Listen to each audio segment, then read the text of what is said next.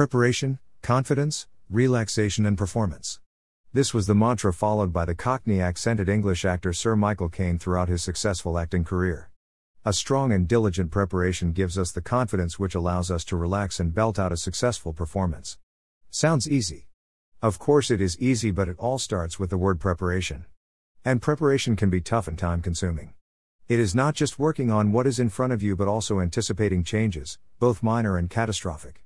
Figuring out various possibilities which may not be visible as we prepare. And this leads to what we all have practiced at some stage of our life, having a plan B to face all the uncertainties that we may encounter. The entire world has gone through this experience recently with the onslaught of coronavirus starting December 2019. Most individuals, rich or poor, governments, democratic or autocratic, businesses big or small, have had to adapt and fall back on Plan B.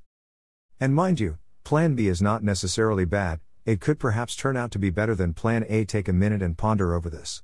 In your own experience, how many times has Plan B turned out to be a far better option than Plan A?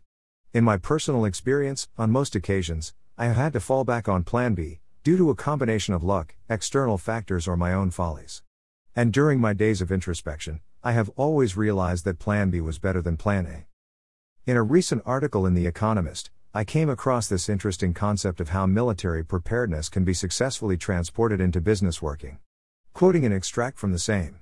When Captain Gareth Tennant was patrolling with the Royal Marines in the Gulf of Aden in 2010, his team intercepted some Somali pirates on 2 skiffs. The pirates' weapons were confiscated and the Marines waited for clearance to release their prisoners. The plan was to tow them back to Somali waters. But the pirates misread the troops' intentions and thought they were about to be abandoned at sea. A few jumped into the water while the rest attacked Mr. Tennant's team. For a brief period, there was chaos. Mr. Tennant was unable to give any orders. But his team acted anyway. One boat rescued the Somalis who had jumped into the water, another came alongside to offer support in ending the fight. His team acted that way, Mr. Tennant argues, because they were used to working with each other and they had war-gamed what might go wrong. In contrast, the pirates were suffering from fear, stress and fatigue, and acted on gut instinct. If you haven't gone through the decision-making process in advance, then gut instinct tends to kick in, says Mr. Tennant.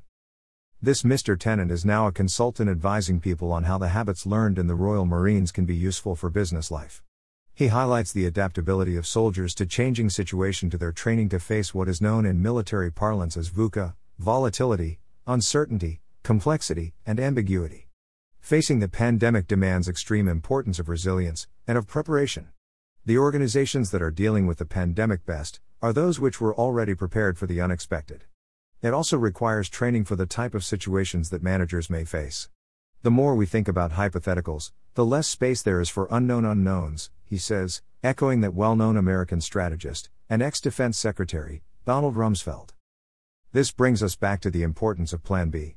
Spring is a thought-provoking book authored and released by Ambi Paramaswaran, an advertising and marketing veteran and a versatile professional who is now an independent brand strategist, mentor, speaker, podcaster, author and a friend. The basic premise of his book is how we can bounce back like a recoiled spring every time we face a rejection. And the only way we can successfully bounce back is if we have a strong Plan B.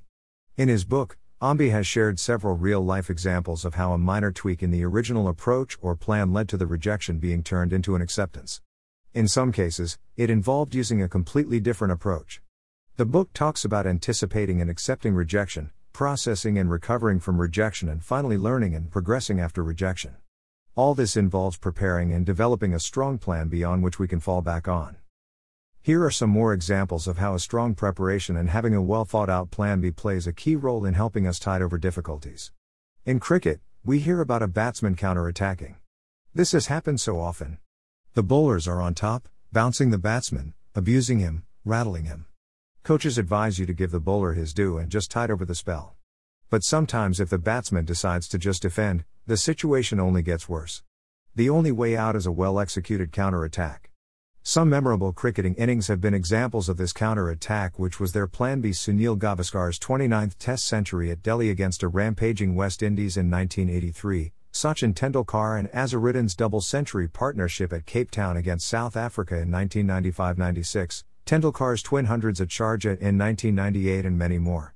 Plan A was to defend, but Plan B was to attack. Federer playing Nadal realizes that he cannot beat him from the baseline, Switches to plan B, which could be to serve and volley and take Nadal by surprise, forcing Nadal to come up with plan B or execute plan A better. The current trade war between the US and China and the subsequent embargo perhaps in the long run may favor China, who has already deployed its plan B.